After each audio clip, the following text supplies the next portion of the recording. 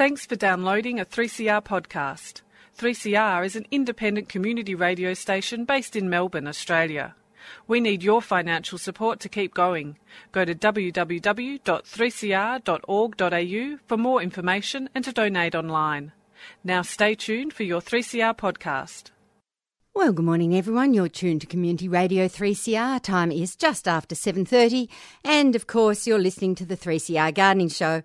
My name's Pam Vardy. First up, of course, we have to say a very good morning to Stephen Ryan from Dicksoney Rare Plants. Morning, Stephen. Good morning, Pam, and good morning, everybody out there. And it does look like it's going to be a nice day to be out in the garden. Beautiful. Yeah, not too hot. Yeah, not too hot, not windy. Just the right sort of day to be out there. Well, gardening and perhaps enjoying the garden. I mean, it's something that people sometimes forget. You get carried away with the weeding and the pruning and whatever else you have to do in the garden, which is a multitude of things. Today would be a nice day to take a cup of coffee out in the garden and just sit and look at the flowers, I think. Absolutely. Yeah, which, of course, doesn't encourage me to get some work done at the nursery. But anyhow, sometimes you do have those days where you need to sort of just relax and quite literally smell the roses. So why not indeed? It's also actually the perfect day to go and visit a nursery. A lot of stuff is out in bloom. Yeah. And for people who've suddenly, felt the spring bug hit them and they want to rejuvenate their gardens, now's a chance to find a few nice, beautiful plants to pop in. Perfect timing because, as you say, there's a lot of things in flower, so you can go out and see things in bloom. If it's pot grown, it's not too late to plant things as long as you water them well in the succeeding summer. I don't know that I would want to plant a whole garden at this time of the year, but there's no reason why you can't sort of add a little bit of sparkle to a garden bed by putting something else in that you haven't got in the garden. And also there's some plants that are only seasonally available in nurseries at certain times. And we'll talk about one of them in due course that, sometimes you've got to go out and see them in bloom to pick the one you want. Absolutely. To make sure you get the right colour. And then if it's not time to plant it, well, you buy it, you take it home and you keep it in the pot. If you can plant it, well and good. But a lot of plants you really do need to see in flower. And particularly if you're one of those gardeners that likes to colour coordinate carefully, there's different shades of the same colour and sometimes they yell at each other.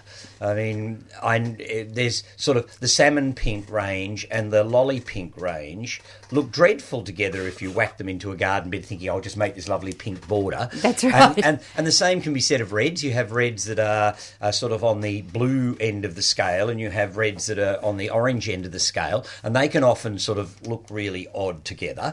So, if you are colour coordinating, it's really important to buy things when they're in flower so that you can actually see exactly the colour you're getting. And look, everybody has a different description for colours. I mean, I see myself as reasonably good at describing colours, but people see colours in different ways. Of course they do. If I describe a plant as being blood red or something, it might have a completely different context for somebody else. So yes, it's really important to see things in bloom if you're trying to get sort of certain colour combinations working for you. And so now would be a good time to go out and have a look around the nurseries. There's still plenty of spring flowering things in bloom. Oh, yes.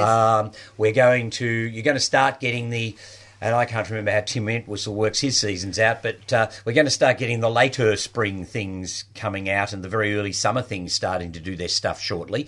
And that, in a sense, is important too because we do get carried away in the spring. After winter, we go rushing out and we buy lots of stuff. Well, we've been hibernating for too long.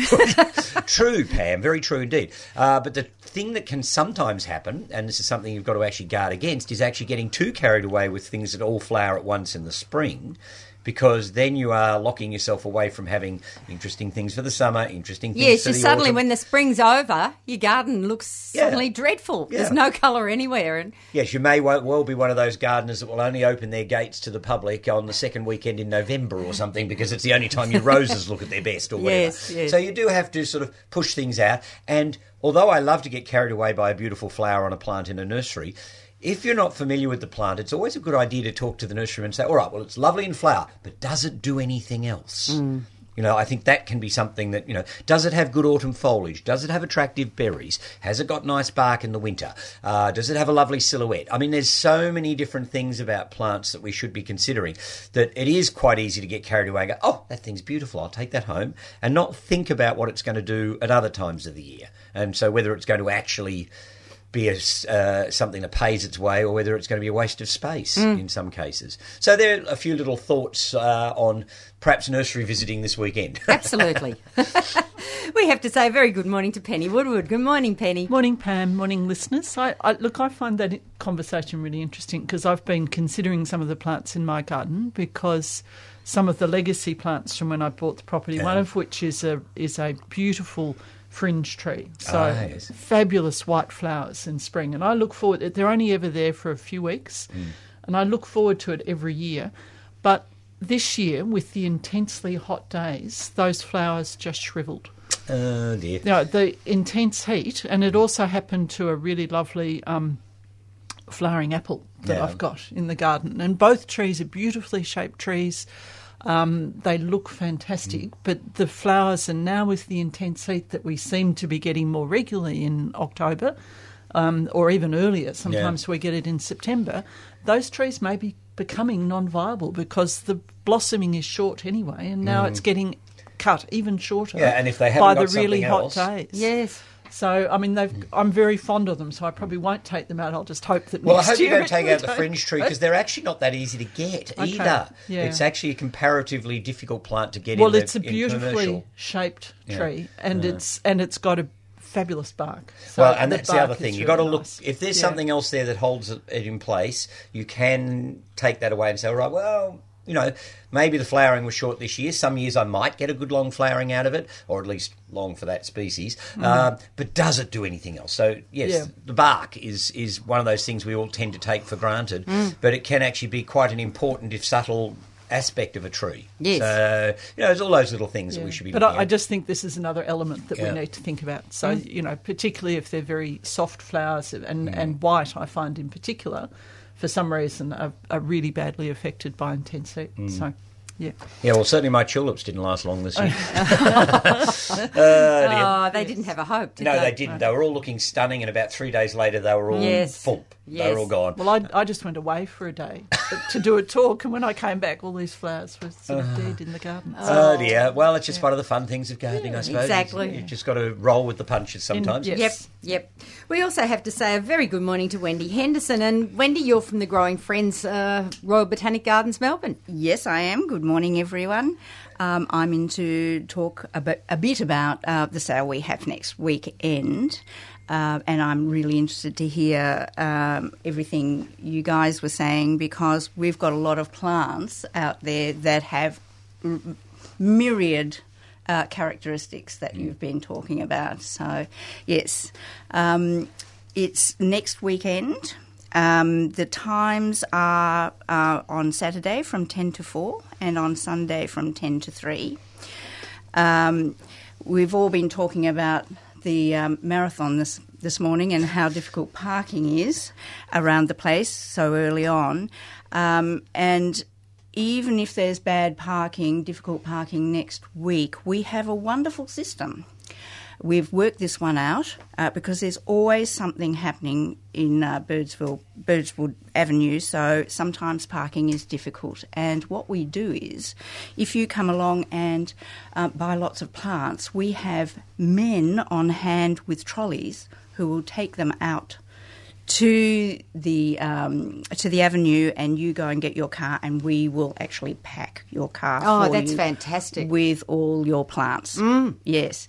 So if you're elderly, or even if you're not elderly, some plants get very, very heavy, and so we've got this service so that people don't feel put off by a lack of parking. Wonderful. That's fantastic. Now, it's actually just inside Gate E. It's inside Gate E, yes, which is one down from the herbarium, which is F, so you're going away from the shrine. There's free parking all Saturday and Sunday, which is terrific. It's a system whereby you walk down this slope and then come up through the entry tent, where you can buy catalogues only for $2, and they're a fabulous thing. I really recommend people buying them because they're a terrific reference, even if you think you know how a plant should be and the conditions under which it should grow. It's really great to look back at, but also when I'm selling plants to people and telling them about all sorts of things, you see their eyes glaze over, and they just can't take it all in. So that's fine. Get a catalogue. We're probably making a loss on them anyway. It doesn't really matter, but they're a fantastic reference point. So now, I know in previous years the catalogues have also been available online. Yeah, Do you know if they are Yeah, still? well, yes, they are definitely. There's definitely. I forgot to look this morning, I must say, but it should be up now on the Botanic Gardens site. Right. Yeah, there'll be. So you can do a bit of pre-shopping. Oh, yes, you can see. No, it's really, Work out what really you're going good. to run for. Yeah. That's right. Well, Everyone's very well organised Yeah. in the queue out the front. You Oh, know, yes. they've all got their catalogues and they've all got their notes, and they just run for wherever they're trying to get to. And I assume that some plants are in quite limited quantities. They are.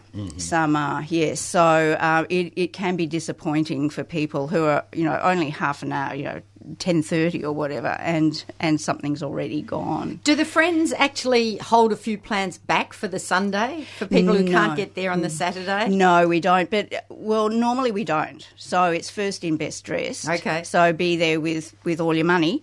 But the other thing is this time it's going to be slightly different because our area, the area of the sale, has been reduced because the gardens have pulled out all the lily-pillies along. There was this huge hedge Oh, of yes, I remember the lily-pillies. lily-pillies, yeah. Yeah, they've pulled them all out, and so and that's just a bit of a mess there. So we've had to move over. So we don't have as many plants going to the sale, but we also have lots of people with trolleys that when we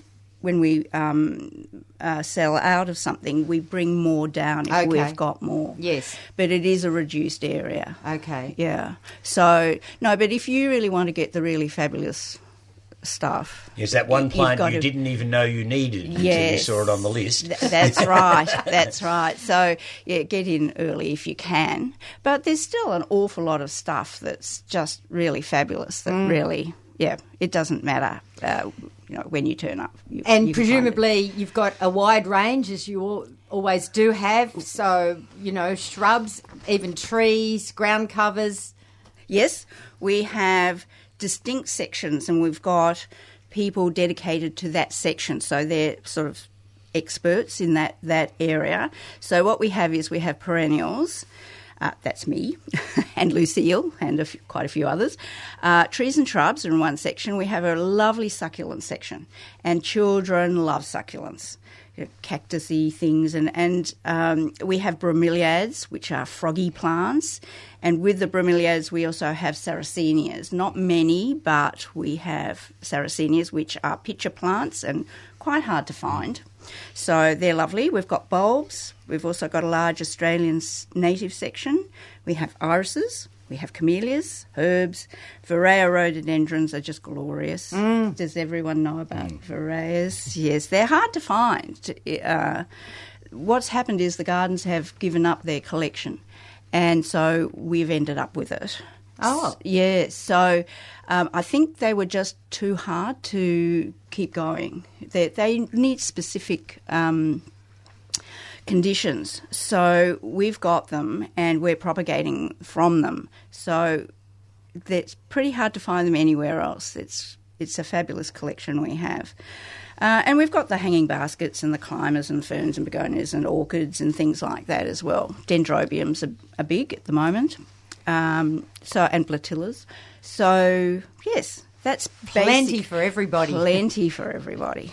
And, of course, all the proceeds raised goes back into the gardens. Absolutely. Every cent goes back into it goes to the Friends of the Botanic Gardens, and they decide where it goes, but it all goes back into the gardens. Fantastic, yes. How many months have you been preparing for this sale, Wendy?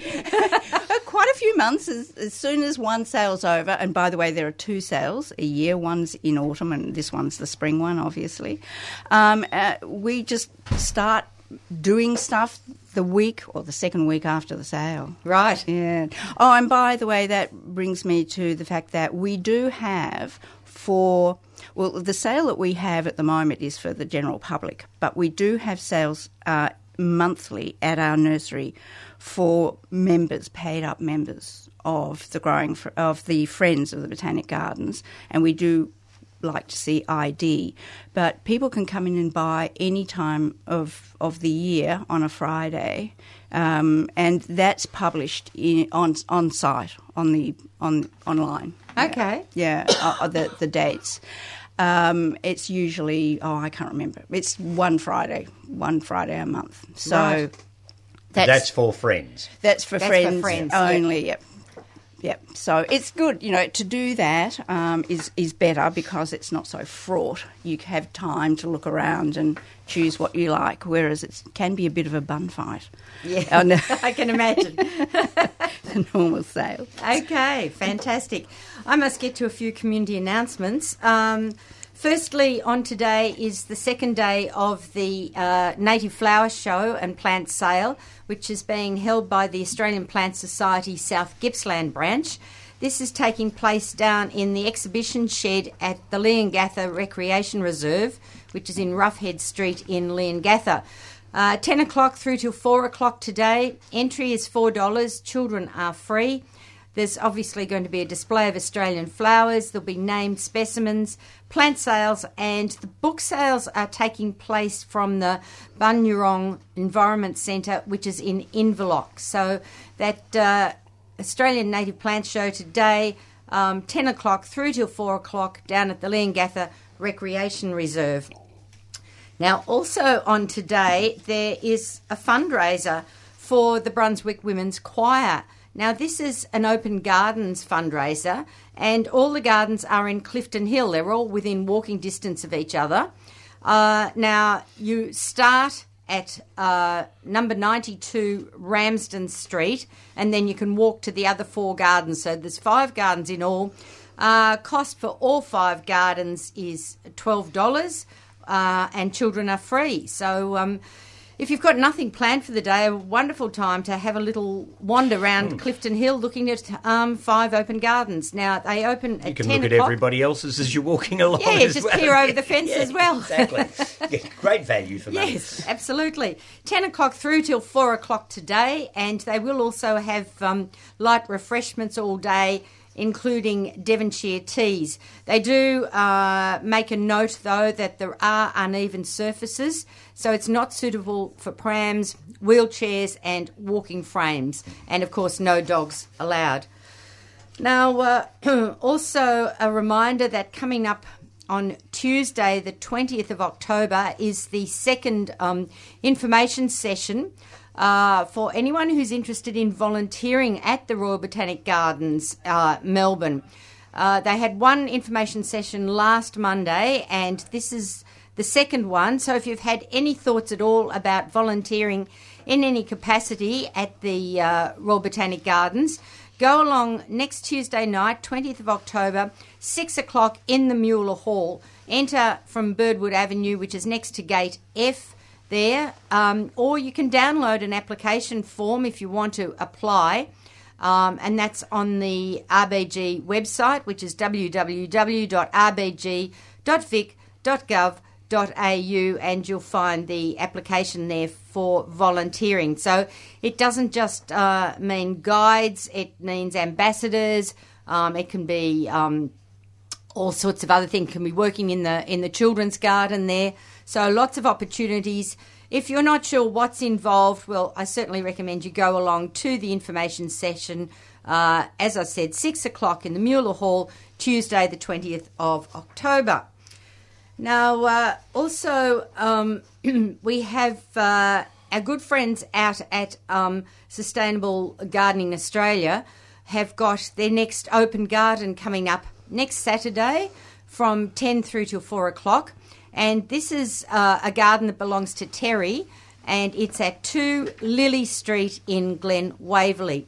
Now, Terry is an avid collector and propagator. She has a garden that is a plant lover's delight. The colour and scent of the ornamental flowering plants naturally attract bees and other beneficial insects, which help keep Terry's garden sustainable using no synthetic pest control. And they also help to pollinate the many fruit trees she has dotted throughout the garden. She's got huge water tanks, she's got insectaries, propagating areas, so you can come along and have a look at the the beautiful and biodiverse garden. So that address again is 2 Lily Street in Glen Waverley.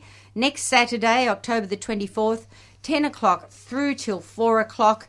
And if you want more details about other upcoming gardens that are opening for Sustainable Gardening Australia, you can go to their website, which is sgaonline.org.au. That's sgaonline.org.au. Now, our very good friends at Open Gardens Victoria have got 2 open gardens happening next weekend, so you've actually got a choice of which ones you want to go to or go to both. Now, one which I know will be of interest to a lot of people is Sarah Guest's Garden. Now, this is in East Melbourne, number 24 Jollimont Terrace in East Melbourne. 10 o'clock through till 4 o'clock on both Saturday and Sunday of next weekend. Entry price is $8 and children under 18 are free. The other garden that is opening up next weekend, both Saturday and Sunday, is at 43 Cardigan Place in Albert Park. Now, this is the Von Bibra Garden, and again, 10 o'clock through till 4:30. Entry price again is $8 with children under 18 free. Now, our good friends at Open Gardens Victoria have again given the 3CR Gardening Show 1 double pass, free pass, one for Sarah Guest Garden and 1 for the Von Bibra Garden. So if anyone listening would like a double pass to go to one of those gardens, it'll be whoever rings in first on our number, which is 94190155. And we'll just get a few details from you. You have to choose whether you want the double pass for Sarah Guest Garden in East Melbourne or for the Von Bibra Garden in Albert Park. And that double pass will be posted out to you if you're the lucky person. So that's 2 double passes free to the first people who ring in, 1 to Sarah Guest Garden in East Melbourne and 1 to the Von Bibra Garden in Albert Park. That number to ring in again is 94190155. A couple more I should quickly mention because it's springtime. There's so many things happening around town. Firstly, next Sunday, the 25th, the Ivanhoe Garden Club is having an Ivanhoe Gardening Festa. This is being held at Belfield Community Centre, which is on the corner of Oriel Road and Banksia Street in Ivanhoe. It's free entry. There'll be sales of plants, seeds and seedlings, homemade preserves, crafts and cards, Devonshire tea, sausage sizzle, white elephant, door prizes and a raffle. There'll be talks and demonstrations on building a wicking bed, backyard chooks, home composting made easy, beekeeping, Asian greens, growing and sale of punnets, all about bromeliads, bonsai demonstrations and demonstrations of gardening tools. So that's a lot. Me. All happening on one day, Sunday the 25th of October. There also will be children's activities. They can create a succulent cup and saucer. There'll be a scarecrow competition. So you can build a scarecrow there, and that's going to be judged by the mayor. So lots and lots of happenings out there next Sunday, 25th. That's at Belfield Community Centre, corner of Oriel Road and Banksia Street in Ivanhoe. If you'd like more details, you can contact the secretary. That's Julie, and her number is 94994659. Next weekend also sees the 25th anniversary of Open Gardens for the Alexandra and District Open Gardens. Now, this group, not only have been running for 25 years, but they always have a wonderful array of open gardens, and this year's no exception. They've got 14 country and township gardens to go and have a look at. That'll keep you busy.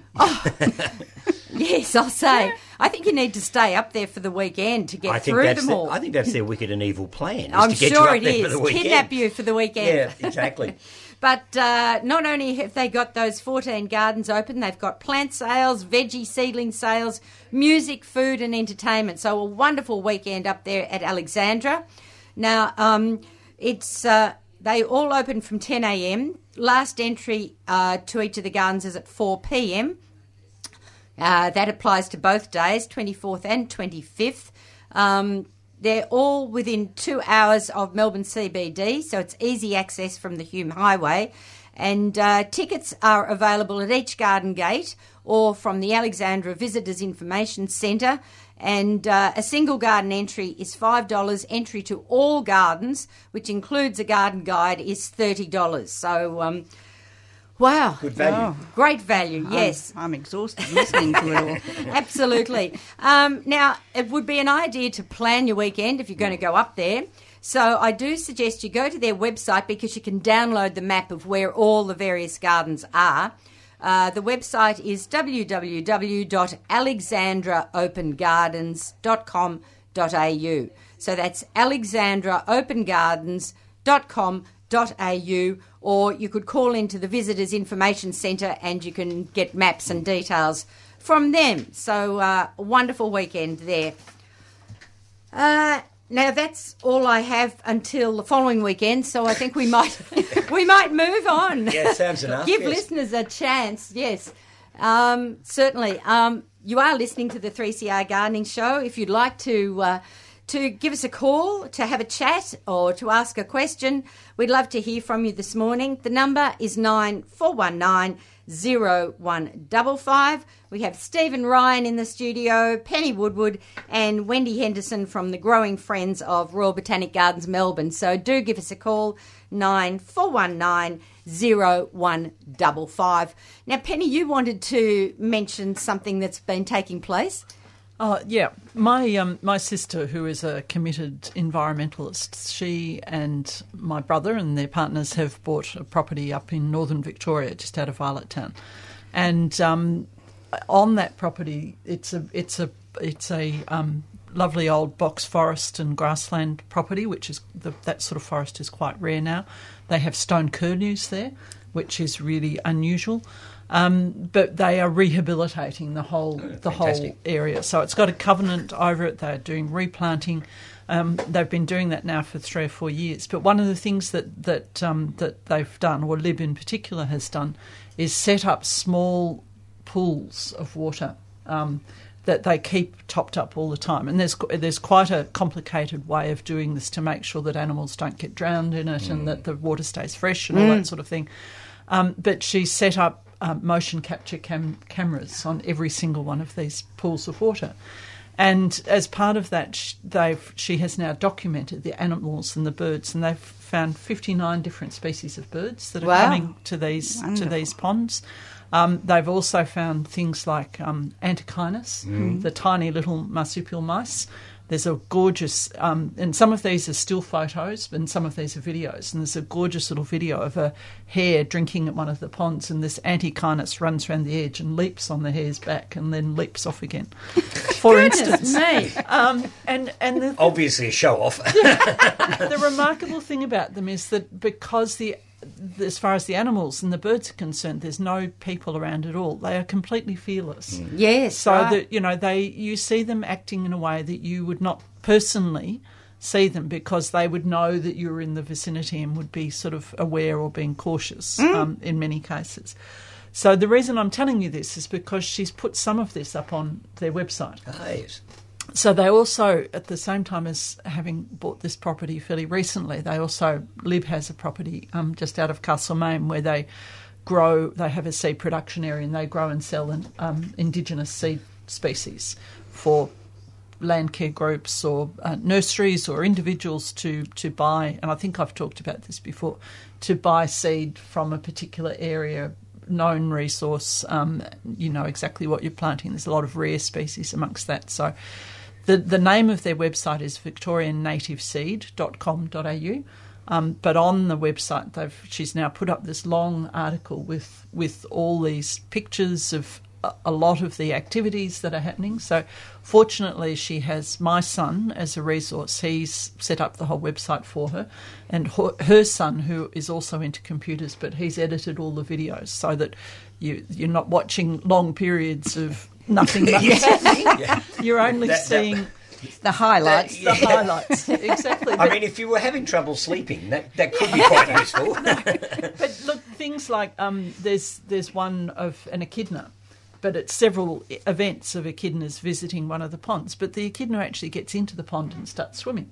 So, it's just, it is absolutely fascinating. And I just think if you've got a spare moment, you need to have a look. She also talks about, they also have a Facebook page, and on that she's talked about the cameras that you need, because apparently they keep changing and there are different cameras, and there are some, most of them are produced to watch wildlife, so they're for hunters. They come from the US, but there are some that are sensitive enough to really pick up all these little things that are happening. So you need to be careful about, if you're thinking about doing it in your own garden, which you can do, you need to be careful about what camera you get. So you can go to the Facebook page and find out more about that.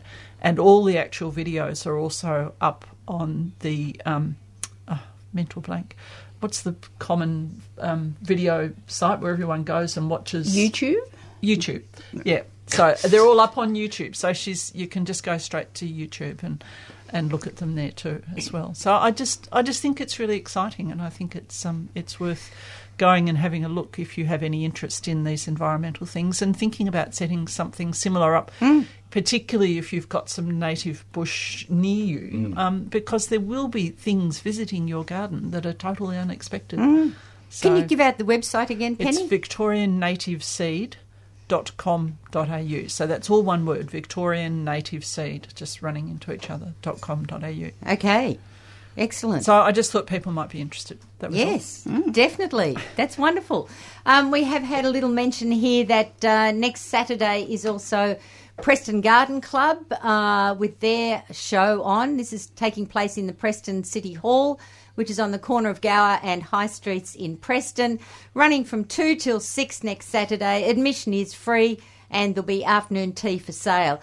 Also a reminder that those double passes to the open gardens have gone. So hopefully 4 people in all are going to have a lovely time visiting 2 wonderful gardens.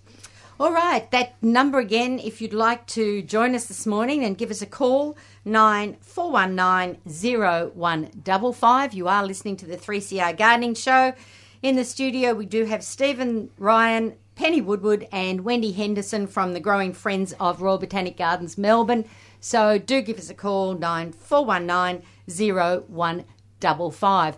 Stephen, let's have a chat about one of your plants. All right. Well, I'd like to talk about tree peonies, and I bought one along this morning, a rather splendid dark. Love the colour. Dark ruby red. It's just beautiful.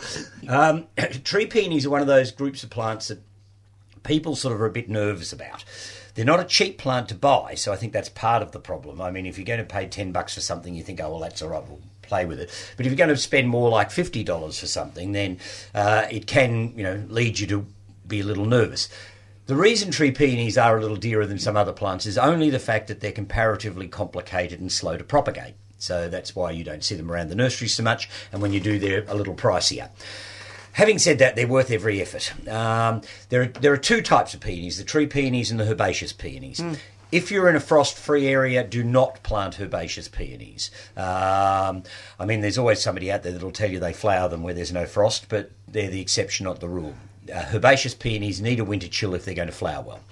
The tree peonies, on the other hand, don't need a winter chill, so should be able to be grown all through suburban Melbourne, down along the coast. There's no real reason why we can't grow them almost anywhere. And I always say to people, if you can grow a half-decent cabbage, you should be able to grow a good tree peony, because it really likes similar sort of conditions to what you grow vegetables in. It likes an open, sunny aspect, good drainage, a nice rich soil, plenty of manure and compost and things, and lack of root competition from large trees and shrubs around. So if you work your ground up well, have a nice sunny sheltered site for them, and in fact if you've got an old vegetable garden you've decided you're not going to use for veggies anymore, it could in fact be a very good peony bed. The other thing you have to keep in mind when growing tree peonies is that they're comparatively slow in their sort of growth patterns. And I always say to people that they often sulk the first year and do almost nothing. They get settled in the second year, and hopefully in the third year get well underway. Now, occasionally you'll get one that'll hit the ground running and it's off, and that's fine. But it's quite common for peonies to take 2 to 3 years to really build up enough oomph to start performing well. So you do have to have a certain sense of patience with them. But once they are settled in the ground, they're almost indestructible. They're really tough shrubs. They get these big carroty roots that go right down delving into the ground. I've got a big old tree peony in front of my nursery that faces due west. when we had those 45-degree days in midsummer a couple of years ago, it got burnt to a frazzle. The foliage just got crisped on this tree peony, and the next spring it had 45 flowers on it. Wow. So and certainly tree peonies are semi-dormant by midsummer, so if their foliage gets damaged, it doesn't actually matter much. They're doing all their active stuff through winter, spring, and into early summer. Then after that, they tend to go into a semi-dormancy, and of course they drop their leaves in the winter, so they're more or less fully dormant, at least in the early winter. But then their roots start to move towards the end of winter. So their dormancy sort of thing is a bit different to a lot of other plants. They don't require a lot of care and attention. Removal of dead flower heads and any dead wood out of the plant is probably about all you have to do. And if you are pruning flowers out, if you look down below where the flowers are, at the leaves below, you'll normally go 3 leaves down before you find one that's got a bud behind it. Mm-hmm. So that's the one you cut the flower off to. So you normally go 2 to 3 leaves back, and you can see where the buds are under the leaves. And if there's not one there, well, then it's not going to shoot from that bud. So you've got to go back further. Right. So, and I do that straight after flowering with my tree peonies, because the last thing I want them to do is to put energy into trying to produce seed. So unless you're trying to breed a new tree peony or have the patience of Job to grow them on from seed, because it's a very slow process and there's no guarantee you're going to end up with a plant that's the same as the parent anyway. There's no point in keeping them ticking along producing seed on them. So I prune them back as soon as they're finished flowering, back to where there's a dormant bud in against a leaf. If you've got one that's struggling, the only other thing I would say about them is peonies don't mind lime. And it would seem that if you've got a tree peony that is struggling a bit and not really getting itself established, a good dose of dolomite lime is quite a good idea. Okay. Keeping in mind, if you've got them near your azaleas and rhododendrons, don't do it. But they're the main practical things. Do they have perfumes? There are perfumed ones. This particular one I bought along this morning, this dark red one, is Thunderbolt, and it has more of an interesting aroma than a perfume, but some of them are quite highly scented, and that's another good reason, if you are interested in scents, that you really should buy them when they're in flower so that you can assess the perfume of any given variety. I have to say I love them so much for their huge big flowers that when they are scented, that's lovely, but it's not my prime interest with peonies. And there's a couple of other things I'll say about them. One, they are not peony roses. They're not roses. They don't need rose in their name. It doesn't make them any more special putting rose in their name. I think peonies stand on their own. And if you need to differentiate, you call them tree peonies or herbaceous peonies. You don't need to call them roses. And I don't know where that came from. It seems to only be an Australian thing. You go to Europe or America, they're just called peonies. I've never heard the rose thing used anywhere else. So that's one thing I would say about them. And secondly, when they say tree peonies, we're not talking about trees. We're talking about woody peonies, in a sense, those that keep stems above ground level every winter. And some of them actually don't even grow much taller than about 30 or 40 centimetres tall, and yet you can get tree peonies that'll get up to a couple of metres. Right up there, yes. But they're never trees. They are shrubs, so it's in a sense a bit of a misnomer, but it does help differentiate between the two major groups of peonies. They are stunningly beautiful plants. They're worth any effort to grow. Their foliage is beautiful, and at one time in China only the emperor was allowed to keep them. They have hugely mythological importance and what have you in China. And it's interesting when you see the different breeding lines, because the Chinese and Japanese have been breeding them for centuries, and they both have quite different breeding lines. The Chinese bred for as many petals as possible, so you ended up with these huge, big, heavy flowers. The Japanese, and unfortunately some of the Chinese tree peonies are inclined to droop over. They're so heavy. Because of the weight, yeah, you've got to virtually get bamboo canes in them and stake them, or just pick them and float them in a bowl, which is actually quite a nice way to use a peony flower.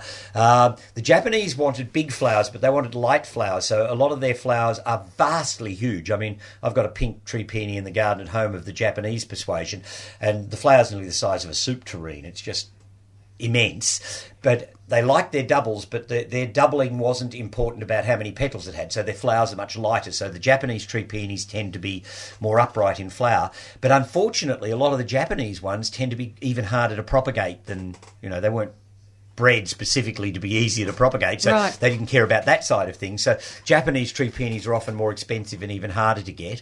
And then, of course, when they went into the Western world, there was sort of the French and English breeders, and then the American breeders stepped in. And so there's these different breeding races of peonies around. And Thunderbolt, the one I brought down today, is one of the American clones. They were interested in getting, the reds and oranges and some of those colours into tree peonies, which weren't quite so common in the Japanese and Chinese ones. There's a lot of whites and pinks and things in amongst those. And so there's these interesting different breeding lines involved, and so it can be, you can spend an awful lot of harmless time researching tree peonies and finding out more about them and the different ones that were bred and where they were bred and all that sort of stuff. So I just think they're a wonderful group of plants, and every year when my tree peonies arrive from my grower, I tend to order just a big batch, and he sends me a mixture. I just want as many different varieties as possible. And almost every year I fall for another one, at least another one. I planted actually... Just one? Yeah, well, this year I did put in 3, and I've put one aside to wait till it flowers just to see what it's actually going to look like, because it's one I've never heard of before that was bred in New Zealand, funnily enough, and it's supposed to keep its coppery foliage in fairly good coppery colour while it's in flower, and it's meant to be orange in bloom. Okay. And it's a cultivar called Tiger. So I'm holding that one back to see what it does before. Could be spectacular. It could be fabulous. It might not be what I want. I don't know. So I've grabbed one that's got a flower bud on it. I've sat it aside. And I'll wait to see it bloom, and then I'll make up my mind whether it's one I want to keep or not, because I have fallen for it before where the name sounds really good. I thought, I'll plant that one out, and it comes out and you think, well, you know what?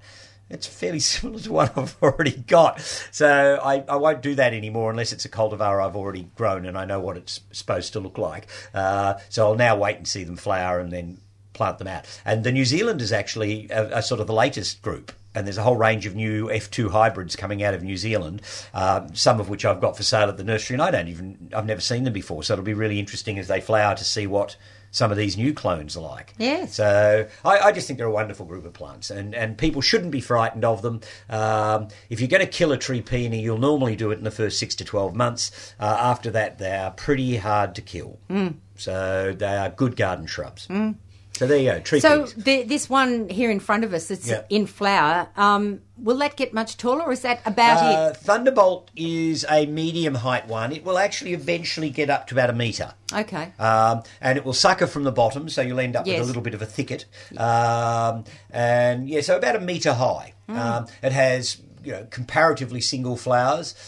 They sit out nicely. It is one that is prone to send secondary flowers up on the same spike, which some peonies do and some don't. So I'll get a second flower on that one that'll come out after this one's finished. So that will carry my show through for a little longer. All in all, it's a lovely peony. It keeps a little bit of copper in the flowers or in the foliage when the flowers are out, so it's a nice combination.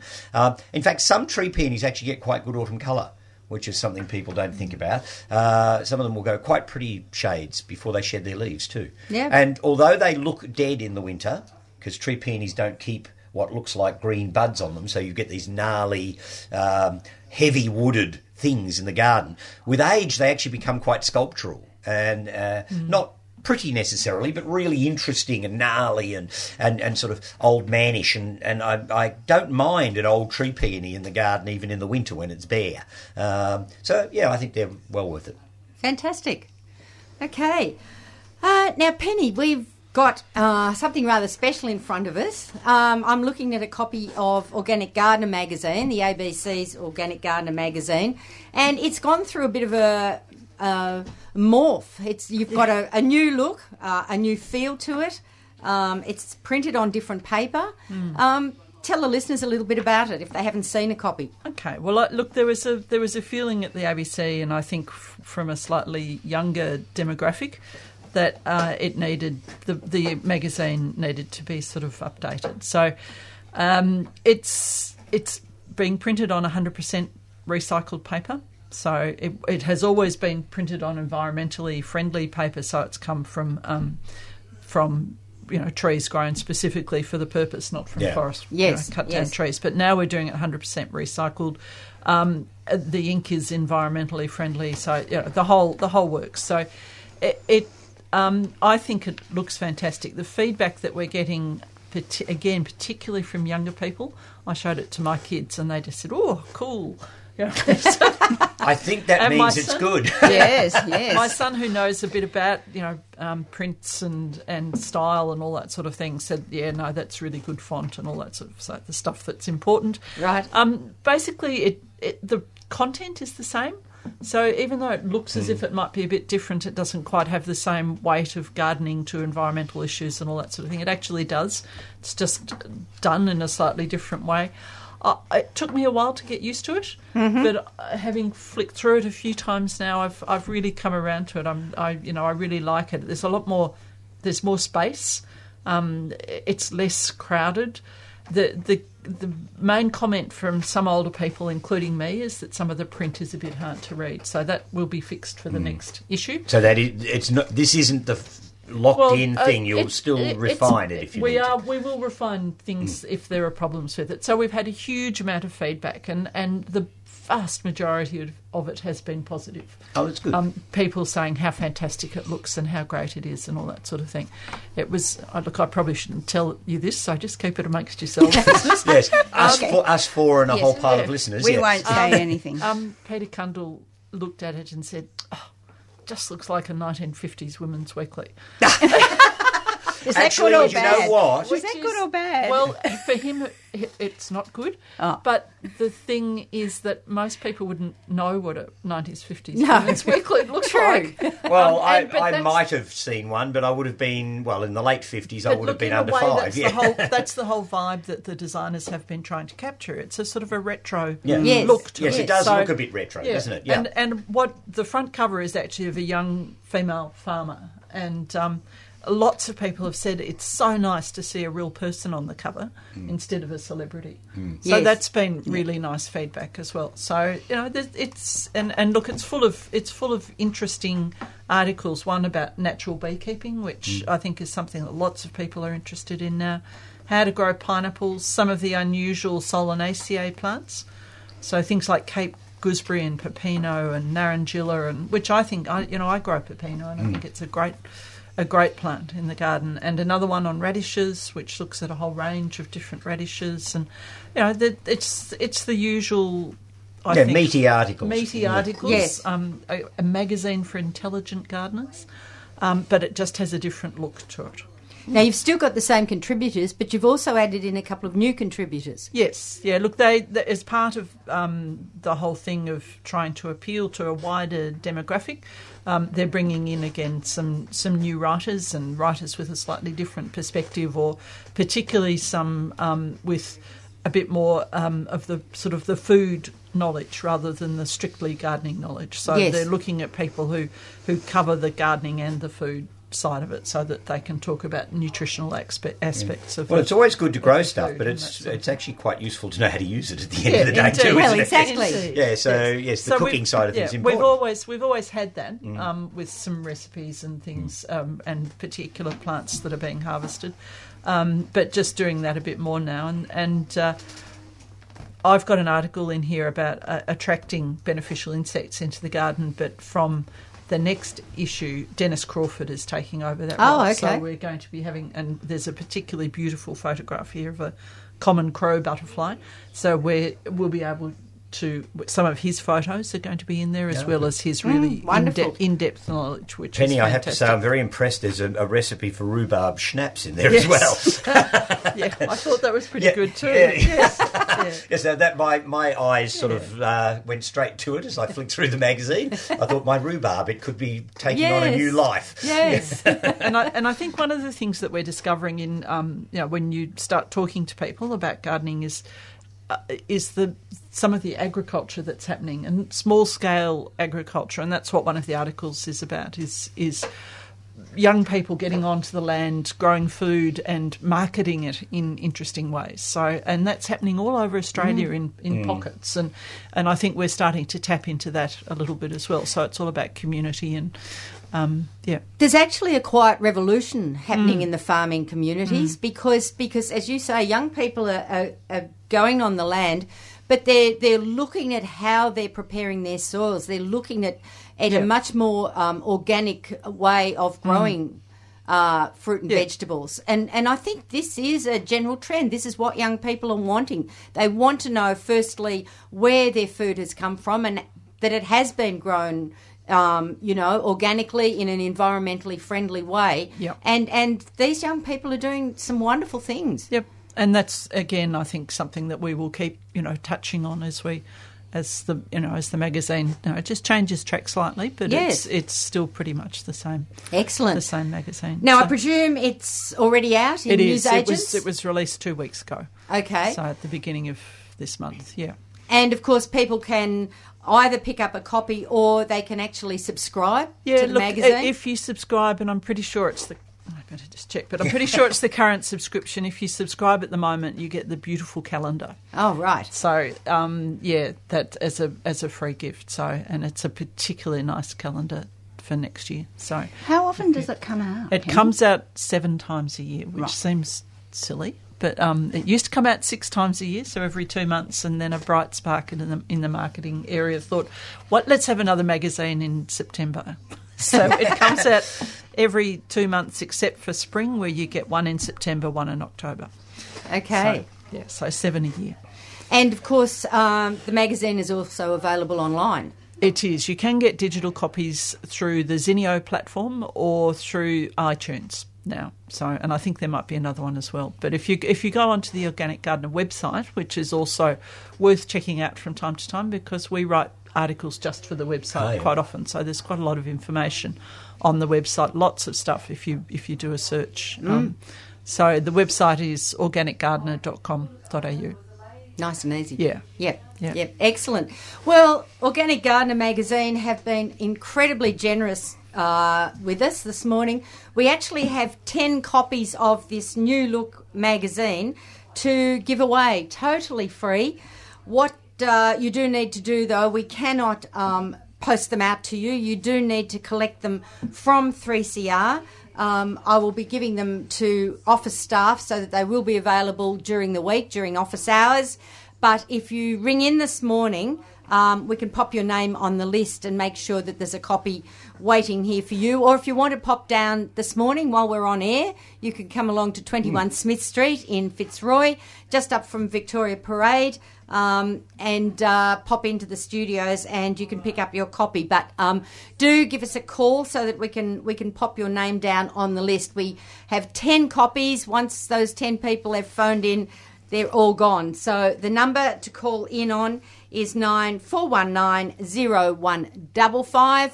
If the line's engaged, do try again. We do have a few lines there, but just be patient. But that number, if you'd like a copy of the New Look ABC Organic Gardener magazine, give us a call, 94190155.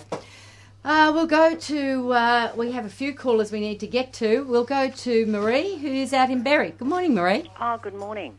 Yeah, look, I've had some issues growing tomatoes. I live in Berwick. When we get a lot of hot days, our backyard actually cracks. We get like 2 centimetre cracks, so the soil's ordinary.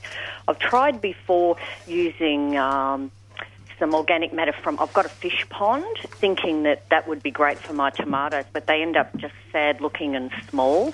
So I went out and bought some, and they're called tomato pot tomatoes by Floriana.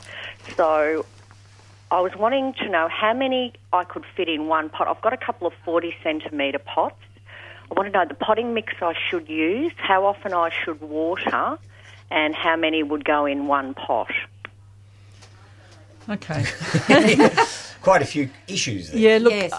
I would say only 1 to a pot. Yes, so would I. Because tomatoes need a lot of soil to grow well and grow properly and produce productively. You need to buy a really top quality potting mix. Don't go for one of the cheap ones. I would actually recommend the Debco, the one that's actually organic one that's actually designed for plants in pots. And I would add a bit of coir into any potting mix, because you need to retain a bit more water in the pot. Tomatoes don't like to get dry when that summer comes. They don't like to dry out. And in pots. Yeah, and I would also mulch the top of the pot. So you do need to feed them regularly, and I would be using something like a fish fertiliser that you do once every couple of weeks. You just water the pot with that. If you've got worms, use your worm juice. If you make compost tea, use compost tea. And that all helps to keep the soil healthy, keep some microbes growing in it. And the other thing I would do would be to protect them from the late afternoon sun. Yeah, in pots, they warm up too much. They get too hot and they will just dry out. So you need to put them somewhere where they get lots of morning sun, even midday sun, but get a bit of shade in the afternoon. Okay, can I ask one more question? Sure. I've got some olives that I've had in pots for about 4 or 5 years, and they look really healthy, and they get these little round flower bud type things, but then that's all they do. I'm wondering how long is it before you get olives? And I've got about 6 or 7 of them. And apart from the fact that they haven't really produced any fruit, they look quite healthy. Okay, you should be getting olives on them. By now. Yeah, and well, my olive trees, I got them on the first year. Oh, really? Have you been pruning them off? Pruning the trees at all? No, not. So no, you haven't been removing the fruit? Okay. Look, my guess, they should be getting olives. I don't. Do we know which variety you bought? No, I don't. But look, I've had them in the same pots, and they're tall, narrow pots. So I'm wondering whether they're just not getting enough nutrients. Maybe I need to repot them. Can you put them in the ground? I possibly could. I really like the decorative. I've got them around near where we have our barbecue, so I sort of like the effect of having them there. Okay. But look, I do want fruit, so I think that's probably what I'm going to have to do. They But will our always soil be here better is in the ground terrible. long term. Yeah, but look, they should be fruiting in the pot. The only other thing I can think of is that they're not getting enough water, so that the flowers are atrophying instead of producing possible. fruit, because it won't be pollination. They produce fruit pretty readily, but they do like plenty of water when they're in the flowering to fruiting stage. Oh, look, that could be it, because where they are, they're in an area where they get a fair bit of afternoon sun, so I might just need to and keep look, the water if up they've to been them. in the same pots for quite a few years, the water may actually not be getting into the potting mix properly. It may be just running down the sides of the pots. So inside, but down the sides. Yeah. Okay, And that thank you. happens. You've been most helpful. Okay. Bye. Bye. Well, next up online we have Gwen Elliott. Good morning, Gwen. Good morning, everyone. You've probably seen on the screen there I've rung in to talk about red mustard, or to mention we're getting a lot of pleasure from this plant in our garden at the moment. Is it one that you're familiar with, Penny? Or Look, there's quite a few different red mustards. Are you talking about the one that is quite finely divided, or the one with the great big leaves? the one with the great big leaves. I think sometimes it's called Japanese giant red mustard. Yeah, it's a fabulous plant. Oh, we were given a plant a couple of years ago by a friend who had no idea what it was. They were just coming up in his garden, pardon me, in his veggie garden, and I imagine he'd had a plant previously that had seeded. And so he said, oh, look, here you are, take one. So we did, and we grew it, and we collected the seed.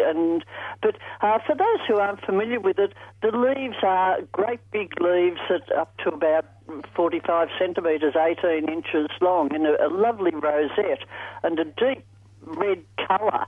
And so it's very ornamental, but, if you put a bit in your mouth fresh or use it in a salad, it's got a real bite to the extent that some people who we've given it to don't enjoy it. But, once you put it into a stir-fry or something and only cook it for a minute or two, it loses that bite, unfortunately. But it's a lovely ornamental plant, and we eat it, regularly. One plant, goes a long way. You just break off a leaf at a time. Yeah, look, it's a great plant, and it grows easily, and as you say, it actually self-sows. So that I have a form of red mustard called Ruby Streaks, which has a really deeply divided leaf and is not quite such a big plant, but it has the same really hot peppery taste. And I just use it constantly. It's my go. Every time I'm making a salad, I go out there, and because it's already deeply divided, you don't really have to chop it up. You just sort of rip it apart and throw it in, and you get these morsels of peppery hotness. And if you mix it with like a coslet, it's that combination of the pepperiness and a bit of rocket, which is a different pepperiness. It is really, really nice. It's a great salad ingredient. Oh, Oh, well, I'll look out for the finely divided one. Gwen, while you're there, we've been talking, of course, about the plant sale at Royal Botanic Gardens, Melbourne, but of course there's one also down at Cranbourne next weekend, isn't there? Yes, they've both got their spring sales on the same weekend, which is not necessarily a bad thing. I mean, it's the time of year in between the end of school holidays and cup weekends, you know. It's like between Easter and other things, everything, you know, goes into a few weeks. But no, down at the Cranbourne Botanic Gardens next Saturday and Sunday, there's also the Growing Friends plant sale down there. Again, between it's 10 till 4 both days there. Right. And of course, down at Cranbourne, all the plants are just the Australian native plants. But, you know, once again, lots in flower. The plants are looking good. We've got a smaller nursery area down at Cranbourne, and so to grow lots of plants, we grow most of them in small pots. So you can buy plants, heaps of them, for $2, $3, $4 each. We don't have a credit card facility where we are, so you need to bring cash or a chequebook.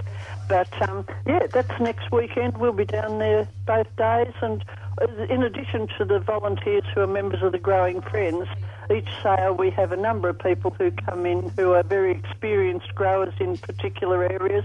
I don't like the word experts, but yeah, we've got a team of experts who come down just to chat to people too. So, you know, if you've got any gardening native plant queries, come on down, even if you only want one plant. You know, come down and have a chat. Excellent.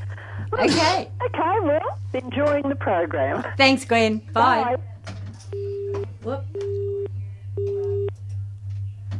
Pam, I offered a cheque to someone the other day for something that I was buying. It was at a market, and their machine wasn't working. All right.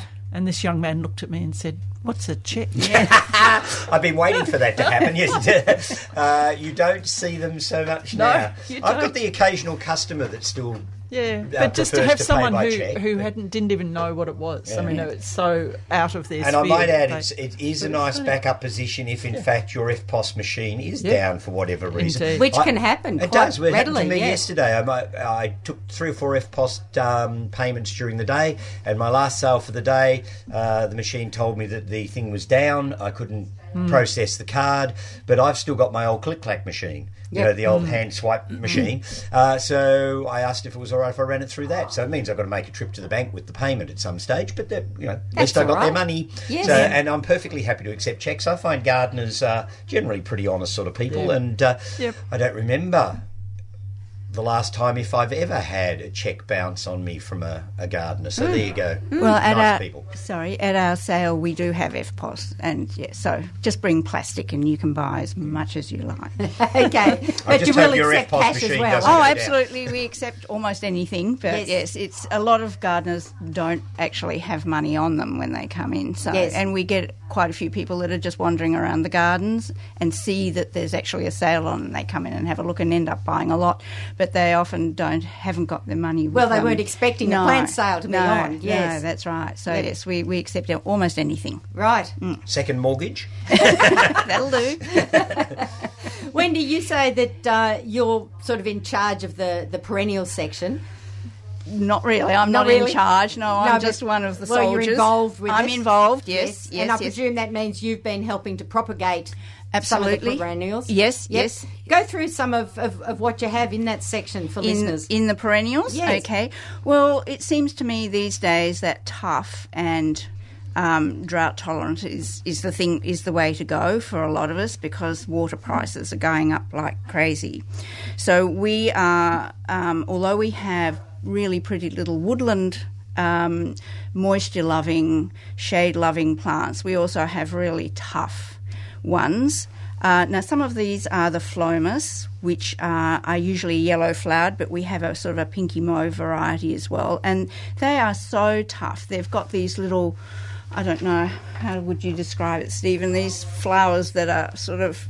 Claw-like. Yes, claw-like and surround the stem. So, but they are really, really pretty, and the butterflies actually love them. Butterflies love anything yellow, it seems to me. So we've got quite a few varieties of those. And recently the Botanic Gardens gave us an Achillea, Tagetia, which is a type of milfoil or milfolium. Not milfolium, it's the Achillea. And this variety is not invasive. Right. Some of them really can get away from it. Yep. So this one isn't. It's fabulous. It's got beautiful grey foliage and has pale yellow flowers. And we have armarias as well, quite a few. And for people who don't know what that is, that's a thrift in the old language. We have ones with pink flowers, white flowers, darker pink flowers, and one with reddish dark leaves, which is really pretty. And they're as tough as anything, and they're great for putting along pathways and things like that because they're quite small. And we also have salvias, Lucille's salvias. She just loves her salvias, and we've got a really good variety of those. So and they generally come from sort of the Mexican area, so they're as tough as well. Mm-hmm. But we also have the dappled shade for people who have that. We have the Romania or Chinese foxglove, which is flowering at the moment, and it's just glorious. And also a sweet little, it's called a Eucharella, but it's a cross Eucharella, and it's Bridget Bloom, and that's got pink little dainty flowers on this, above the foliage on these fine stems.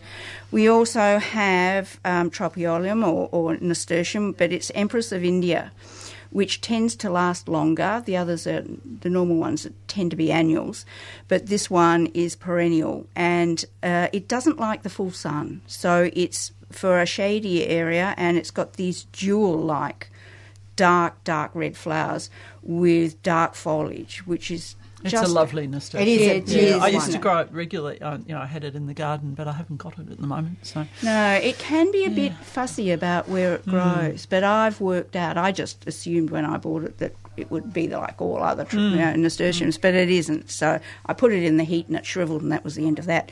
So a bit of shade it would like. But also we have a lot of epimediums. I don't know if there's a common name for epimedium. Yeah, barrenwort.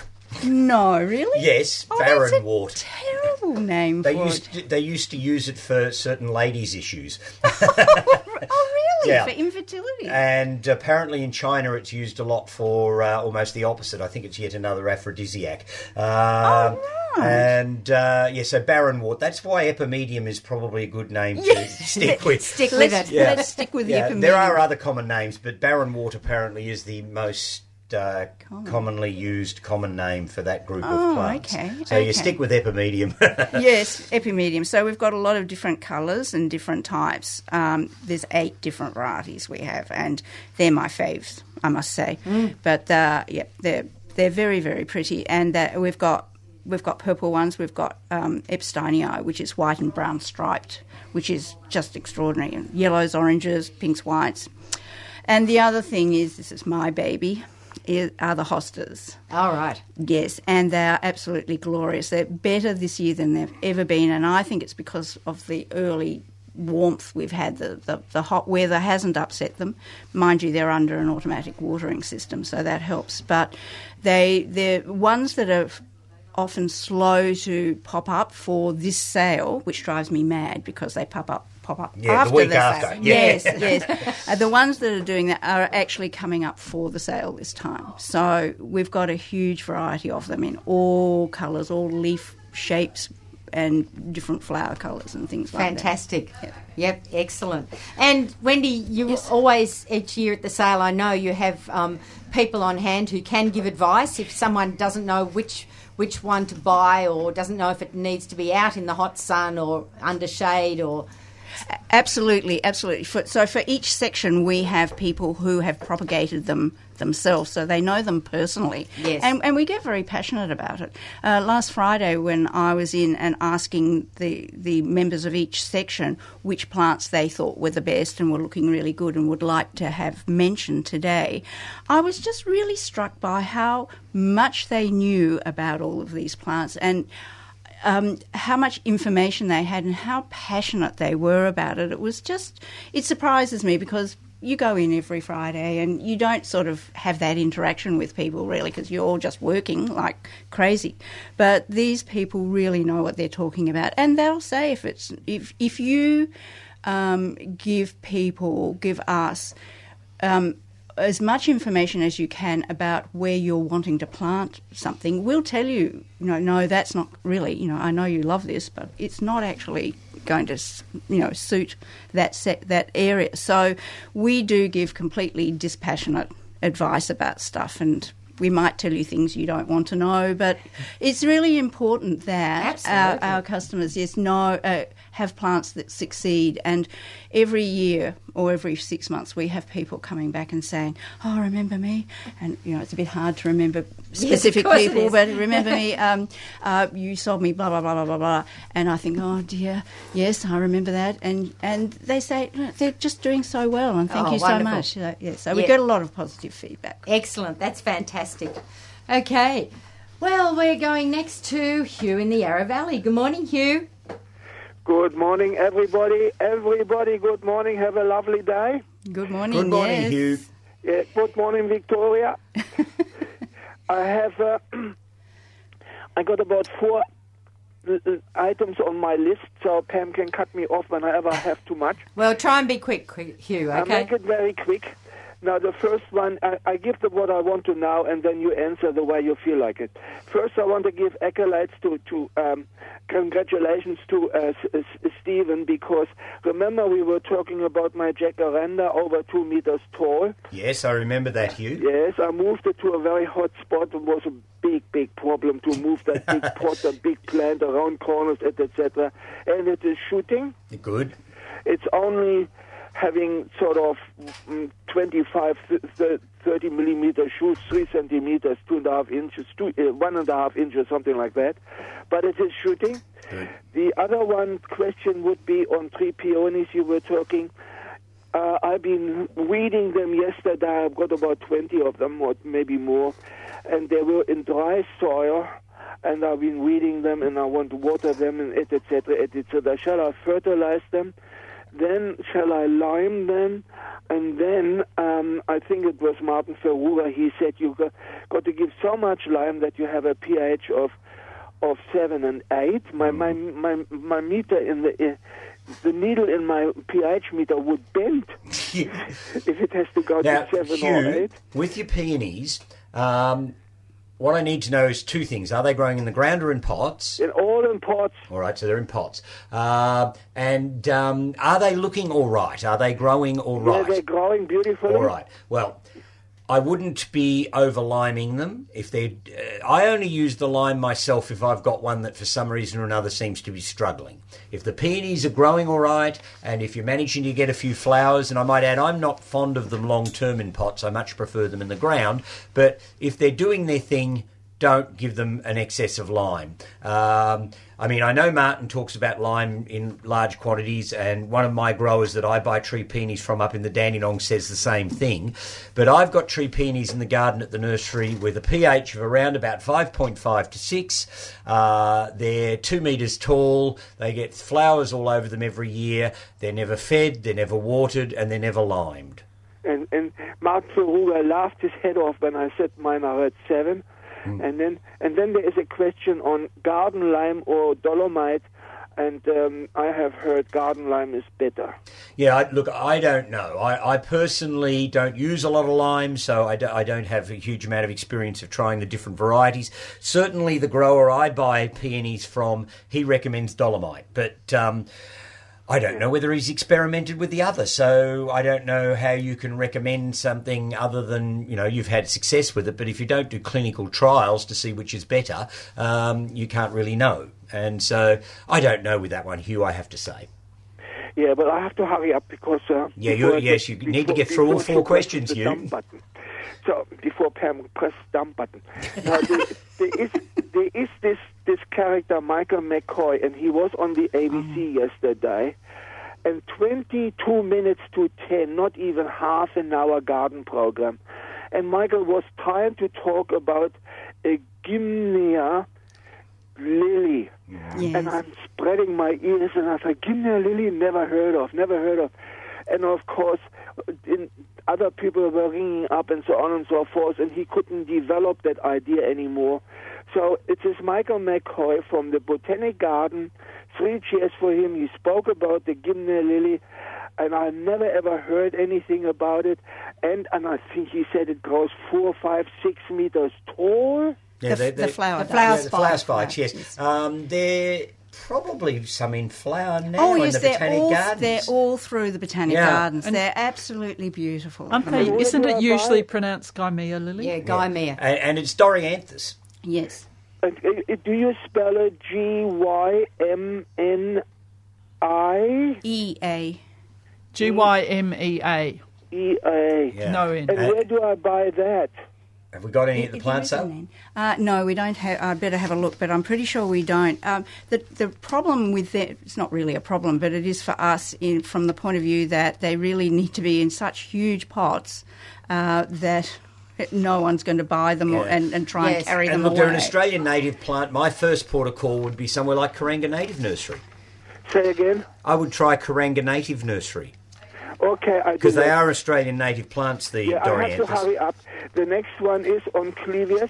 Yeah. Now, I thought I'm not going to get sidetracked with another job. I finish my blooming tree peonies first and then go to the Clevias. Yeah.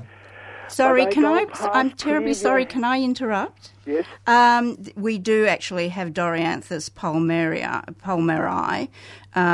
It's Central Eastern Australian, and we do have it for sale. So next weekend. Yeah. Next weekend, we will have it there. Next weekend? Yes. At the Royal Botanic Gardens, Melbourne. Okay, can you put my name on it, Hugh? Yeah, just put Hugh from the Yarra Valley. He'll know who he is. What's it worth to me, Hugh? No, I will. No, there should be, I don't know personally how many we have, but they'll be in the Australian native section. And we also have a huge number of Clivia, which is something I would like to talk about a little later if I have a chance. But if you're looking for Clivia, we have the best group of them. They've actually been hybridised by the staff at the Botanic Garden, so you will not find them anywhere else except at our sale. I'll be there with a big checkbook. Oh, excellent. Yes, they're not cheap, but we've had them for 4 or 5 years. So they're big plants. They're really, really well established. They won't sulk when you put them in the ground. And we have all colours and all shapes and sizes and different throat colours and the actual shapes of the flowers. Some of them are quite tubular and others are quite open, and different heights of petioles and all that sort of stuff.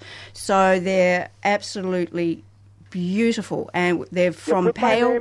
Put my name on it. Pale yellow right through to very, very dark orange. All right, Hugh. Well, anyway, before she presses the dump button, I got to hurry up. So anyway, I thought I'm not going to get sidetracked. I finished my tree peonies first, and I walked past my Clevias, and I had to close my eyes. I had some Clevias, the yellow one, and it is as big as the biggest cauliflower you have ever seen. Lovely. Yes, absolutely fantastic. And then I've walked a bit further, and I saw Clevias, and they had big yellow seeds. And then there were some that had big reddish-brown seeds, and some already had lost their seeds. And I thought, my God, what am I going to do? Do I put a lady's stocking on it? I went to the neighbor's lady, and I said, well, can I have your pantyhose? And she said, I beg your pardon? Hugh, you can get into trouble asking for a lady's pantyhose. Well, I thought I'd put pantyhoses over it so I'll keep them. But the problem is the same as with camellia seeds. I never know when to pick them because you're supposed to pick them when they split, and I always miss it. I wouldn't wait till they split. Once they're fully ripe and coloured, so when they're bright yellow or bright orangey red, I would pick them and sow them straight away. Do they come true to seed? They can come true to seed, but I don't rely on it. And especially if you've got several different varieties growing near each other, you're very likely to get cross-pollination. So what you end up with from the seedlings is anybody's guess sometimes. Although being that group of plants, that you'll get nothing other than yellow through to dark orange. I mean, they haven't got the blue one yet or anything like that. So it'll be somewhere in the normal colour range of the genus. But I would sow them straight away. And they're not one of those seeds that you should dry out anyway. Right. Now, okay, I will forget my 3 peonies. I'm going to pick them. Yeah, just pick the seeds. If And they're then what if they're do I fully do formed with and them? brightly coloured, you can pick them. Okay, I pick them, and then I put them in what? Into, say, a 5-inch pot with seed-raising mix on the top, or what? I would get a polystyrene box, and I would put, in the old measurements, 3 or 4 inches of good quality potting mix in the polystyrene box. I would row my seeds out and then just cover them. Cover with what? Well, with the same stuff, with the same potting mix. So I don't that they use. I still- would. So that the yash can be seen, or No, they bury them. how much? Oh, half the diameter of the seed. Half the diameter of the seed, bury them. Yeah, and And then then, just keep them moist. And keep them moist and in the shade? Oh, yes, don't put them out in the sun, even though they're not above ground level. You don't want to give them too much heat. And if they're sown fresh, they should germinate comparatively quickly. Okay. So certainly don't I store your try. seed, Hugh. I try. Now, I'm not prepared for the address. I know where the Botanic Gardens are, right? Mm-hmm. In fact, that's where I met Kevin Hines. It was, in the early 1950s, or the mid-1950s, when Kevin Hines was just a gardener. Mm-hmm. Now, I know where the herbarium is, because the Royal used to have their meetings there. Yeah. Now, apart from that, any other gate is a mystery to me. Well, Now, if you're standing in front of the herbarium, looking at the front door, yes? turn right and just keep walking along Birdwood Avenue. And it's not the gate against the herbarium, but it's the next gate along. Now, hang on. I don't enter the Botanic Garden at the herbarium. No. I No. walk along the fence on the outside. On the Yes. outside to the next gate, which is E gate, and that's where the plant sale will be inside. Actually, there is a gate in between E and F. It's a sort of a tradesman's entrance. It's the entrance to the nurseries. But it's not. It won't be open on the weekends. So go past that gate and onto E gate, and we've got sandwich boards all through the gardens. So with arrows pointing everywhere. So it'll be pretty obvious to anyone, and you can go in to the herbarium, go through the gate, and then hang a right straight away along the rainforest garden there, and then you'll see all the tents and the pavilions and whatnot there. It's very easy to find. But if you're coming from further down, there'll be sandwich boards there everywhere. We've got signs everywhere. It'll be quite easy to find you. That is on a Saturday. Saturday and Sunday. At what time in the morning? From 10 in the morning for both days, and we shut up shop on a Saturday at 4 and on Sunday at 3. But I don't have a car. I only have a truck. How do I? Is there good parking? Yeah, or- just park in Birdwood Avenue, Hugh. I should find a spot. You'll find a spot. So park near the herbarium. Just walk up on the outside until you find gate E, just past the herbarium. It should be easy. Free parking. And Okay. there'll be someone there to help you actually bring your plants back to your truck. Beautiful. I'll Okay. be there with my checkbook. Excellent. All right, See you fantastic, then, Hugh. you. See ya. Bye. I got through all my things without pressing the dump button. Okay, but Time we're to press the going dump now. button. Bye. Okay, we're moving on next to Bernie, who's in Langwarrin. Good morning, Bernie. Pardon me, sorry about that. I'll just ask 3 quick questions, I hope. A potato vine, is it a native? No. It's not, so it So can there you go, that was a quick one. sulphate of potash. Next. Sorry, what was Yes. that? Yeah. Yes, you can. Yes. You can you? Because I put a little bit on a young plant I've got and it looked a bit sick, so I just wondered. No, it shouldn't do it any harm if it's in small quantities. Okay, thanks very much. And old blooms of roses, when they fade, should I cut them off or leave them? No, you should deadhead your roses because that encourages it to set more flowers. So They've still got the flower, but like when the hot sun gets on them, they fade. Yes, so and cut them off. Yeah, cut them off. If they don't look attractive, they don't need to be there anymore. Okay, thanks very much again. And geraniums, particularly the black-leafed ones, when's the best time to give them a good haircut? In the late autumn, early winter? Late autumn, so I wouldn't do it now. Well, I wouldn't have thought so. Well, 'cause see, they get a bit leggy, you know what I mean? now, hold on. We could be talking about 2 different plants here. You're talking about the shrubby ones that have heads of flowers on them. Just a small flower. individual flowers or heads of flowers? Oh, no, like individual, I'd Yeah, say. so you're probably talking about the true geranium species. This is the problem. A lot of people call a group of pelargoniums geraniums, which are the old-fashioned things that you used to grow in window boxes with bright red flowers and things. Yeah. And they're actually pelargoniums. And so, of course, when somebody says geranium, you've got to make sure that whether you're talking about true geraniums, which are herbaceous perennially type plants, in which case they get cut back in the autumn, early winter, when they're starting to look scruffy, or whether we're talking about the shrubby ones, which are actually pelargoniums, and they need to be pruned when the weather's warmer. Okay, so I could do that now, basically. Well, if it's the shrubby ones, yes. Yeah. Okay. Thanks very much. All right. It's bye. a pleasure. Thank you. Bye. Yeah, I always come unstuck with this geranium thing. You start thinking about the species geraniums, and then, of course, people are often talking about pelargoniums. So We've actually got an article coming up in the next issue of Organic Gardener that Karen Sutherland has written about the true geranium. And it explains at the beginning the difference between the two. Yes. Well, we do need that. Yeah. We need to get away from calling what are pelargoniums geraniums, but I don't think that's ever going to happen. No, probably not. It's like azaleas are really rhododendrons, but who's going to ever call them that? Yeah. You are tuned to the 3CR Gardening Show. In the studio this morning we have Stephen Ryan, Penny Woodward and Wendy Henderson from the Growing Friends group. And we're running through to our normal time slot, which means we'll finish at 9:15. If you'd like to jump on board and ask a gardening question while there's still time, the number is 94190155. That's 94190155.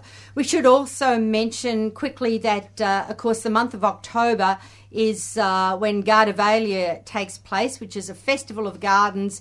It features open gardens, garden events, workshops, runs right through October. It has a very, very extensive program. So it all takes place down in Gippsland. If you'd like to find out more, to wander down there over the weekend or even during the week for some of the events, go to their website. It's the easiest way to find out, which is www.Gardevalia, that's spelled Gardivalia,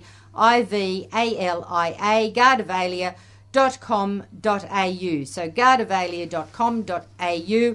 Or if you would like to be able to phone someone to find out a bit more information, you can phone Kathy, and her number is 56231592. That's 56231592. Stephen, let's get to your other plant. We haven't touched on it yet. Yes, this is a little shrub from Chile. It's evergreen.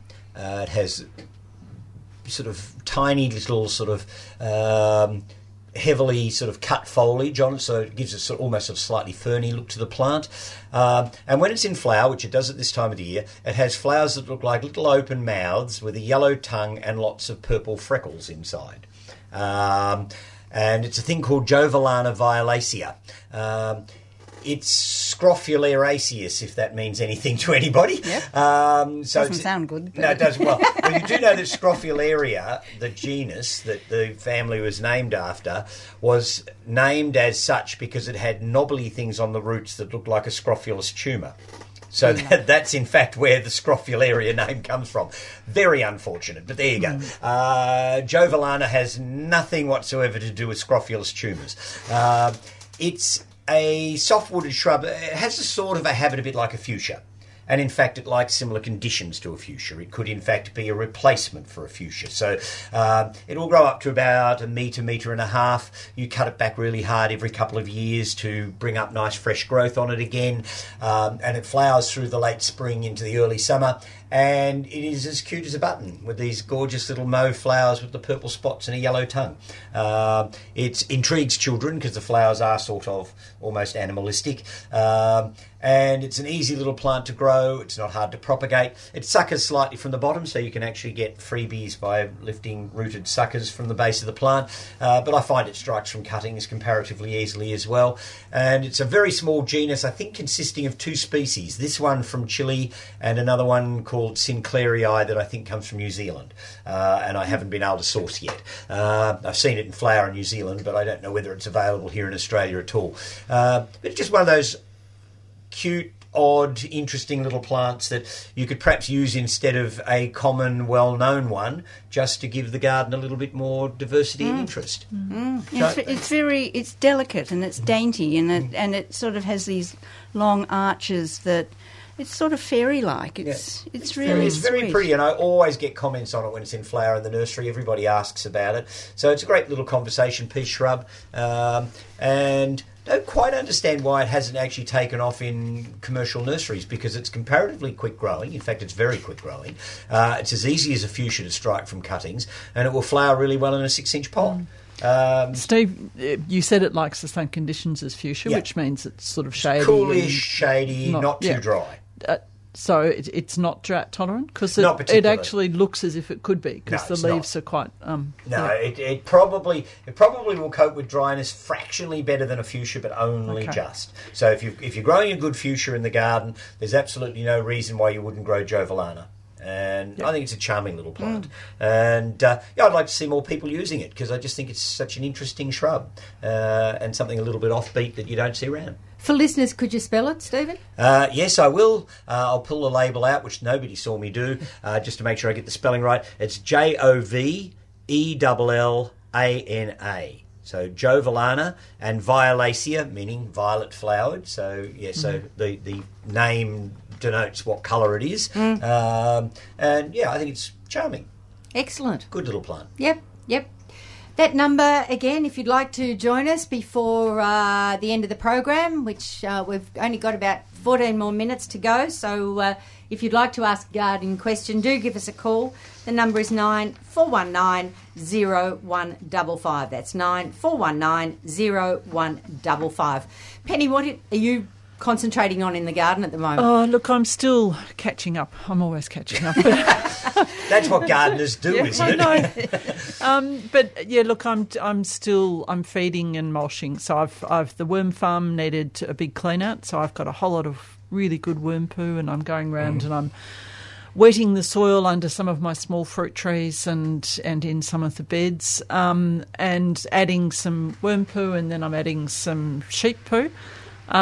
Which is not high in nutrients, so it's as much for the organic matter as that sort of thing.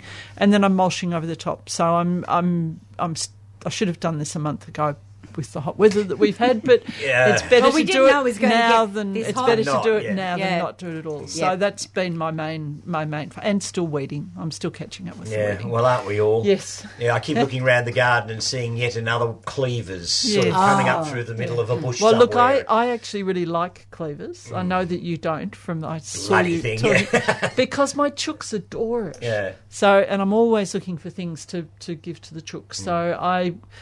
Does that mean you encourage it in the garden? Well, I don't encourage it, but I don't get angry with it the way I do with some weeds. And the other thing that I've been doing, and I've reached the point now where I've got past that point, is I have a lot of forget-me-nots in the garden. Oh, yes. And they've been coming up everywhere. And instead of trying to pull them out and compost them, I've just been pulling them out and using them as mulch. It works quite well. And they break down so quickly. They're fantastic. But they've just got to the point where the seeds are now forming. Oh, yes, so you're getting covered. So I'm getting you some covered. Advice. If you're pulling out forget-me-nots when they're actually going into seed, the best way to stop your clothes getting covered in stuff is to do it naked. Oh, okay. Thanks, Stephen. Cleavers, weren't cleavers, if they were roasted, a substitute in the Second World War for coffee or something? No, I don't think so, but you can eat the greenery of it if you're game to. It's it's an edible They may have used the seeds. Yes, that's a possibility. Yeah. I know chicory was used that way, but I have a feeling... And dandelion roots have been used that way. Yeah, I think I'll stick with proper coffee myself. One of the things that they did use cleavers for was in the dairy. They'd use it to strain milk.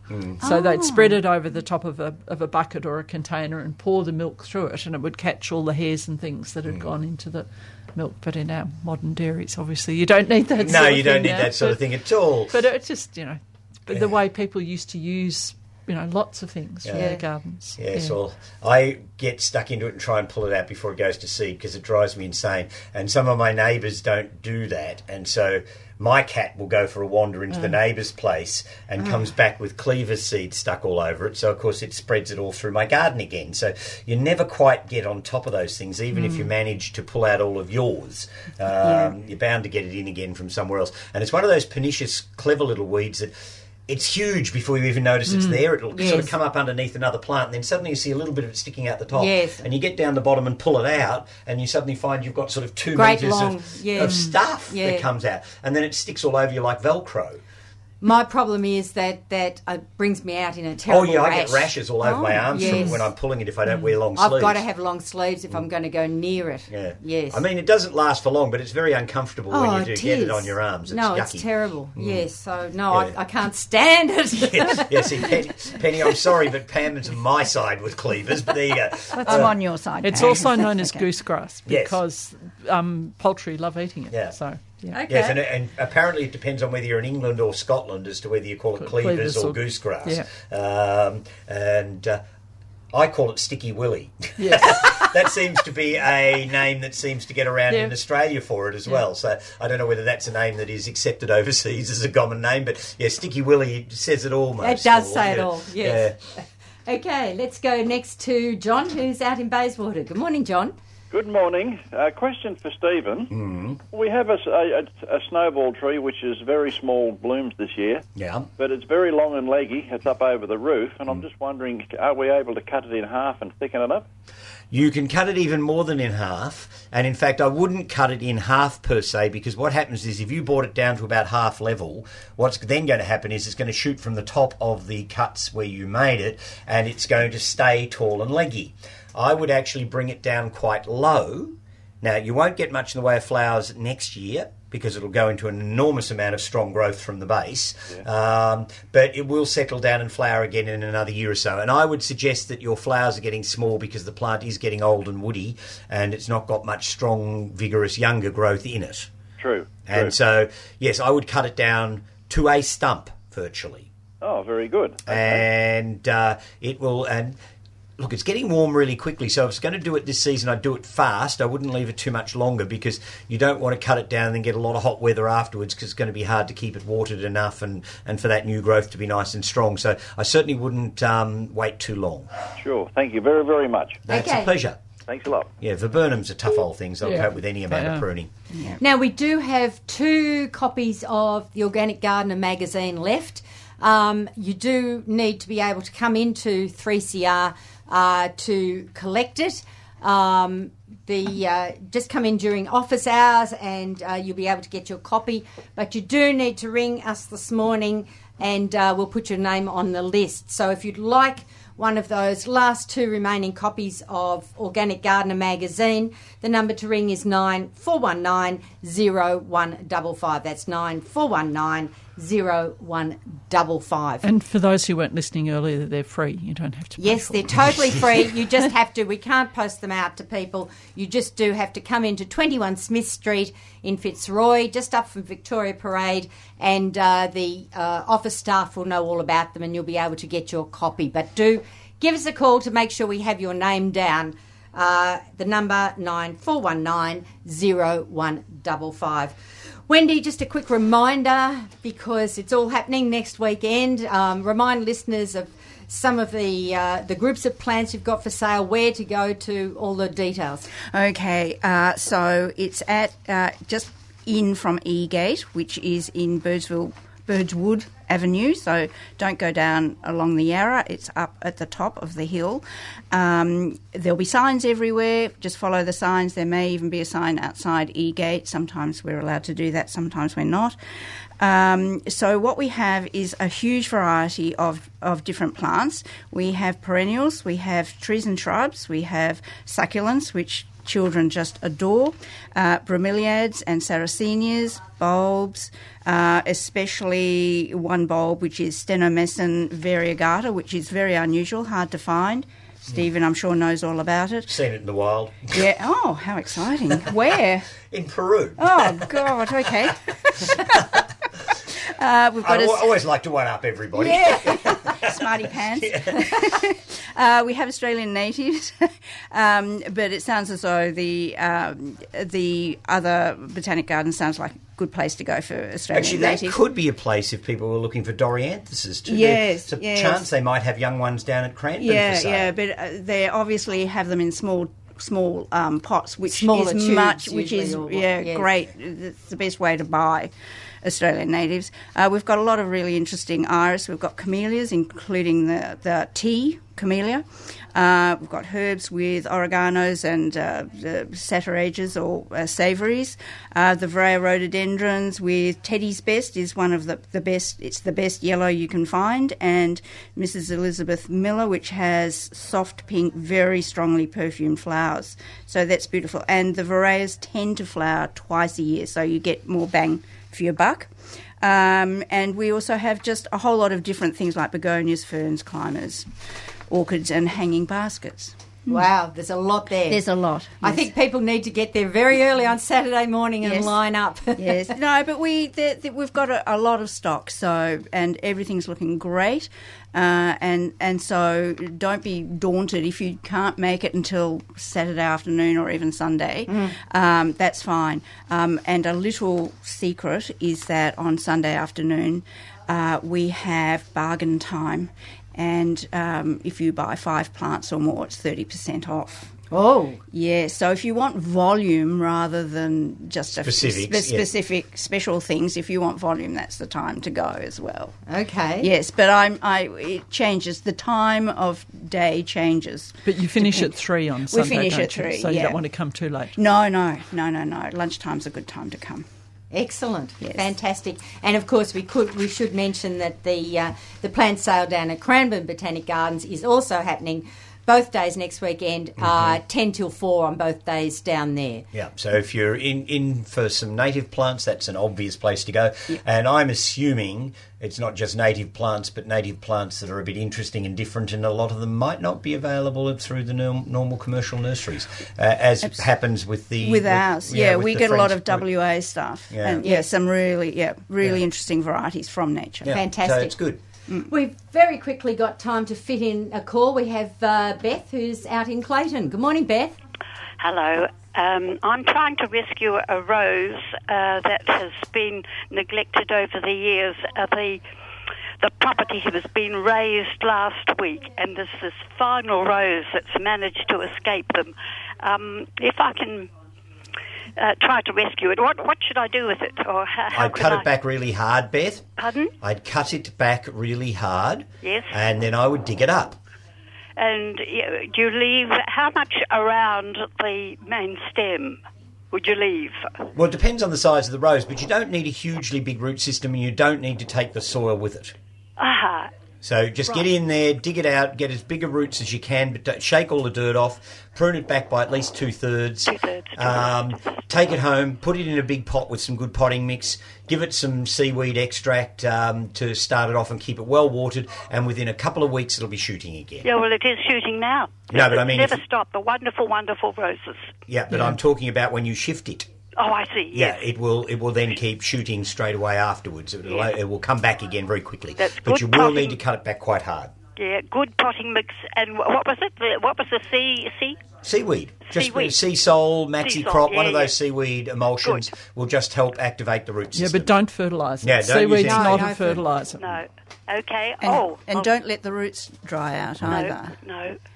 Okay, I'll try. Thank you. Good on you. Bye. I'd be surprised if you fail. Roses will shift quite easily, and they'll do it. I've dug roses up in done it, December. yes. They're tough plants. Yeah, they are tough plants, and in fact, the ones I dug up in December were going to get thrown away, and somebody asked if they could have them, so I potted them up for them and didn't lose a one, and I was as rough as guts getting them out of the ground because I was throwing them away.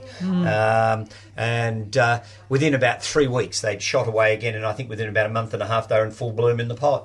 So, yes, much to my horror. I was so looking forward to... Well, actually, I did get rid of the roses in the end. They went somewhere else, but I just didn't want to even be exposed to them because they were these dreadful mixture of awful sort of bright colours and... somebody with no taste planted them in the first place. I was really happy to get rid of them. Oh, well, there you go. Went to a good home, I hope. Well, I hope so. Yes, absolutely.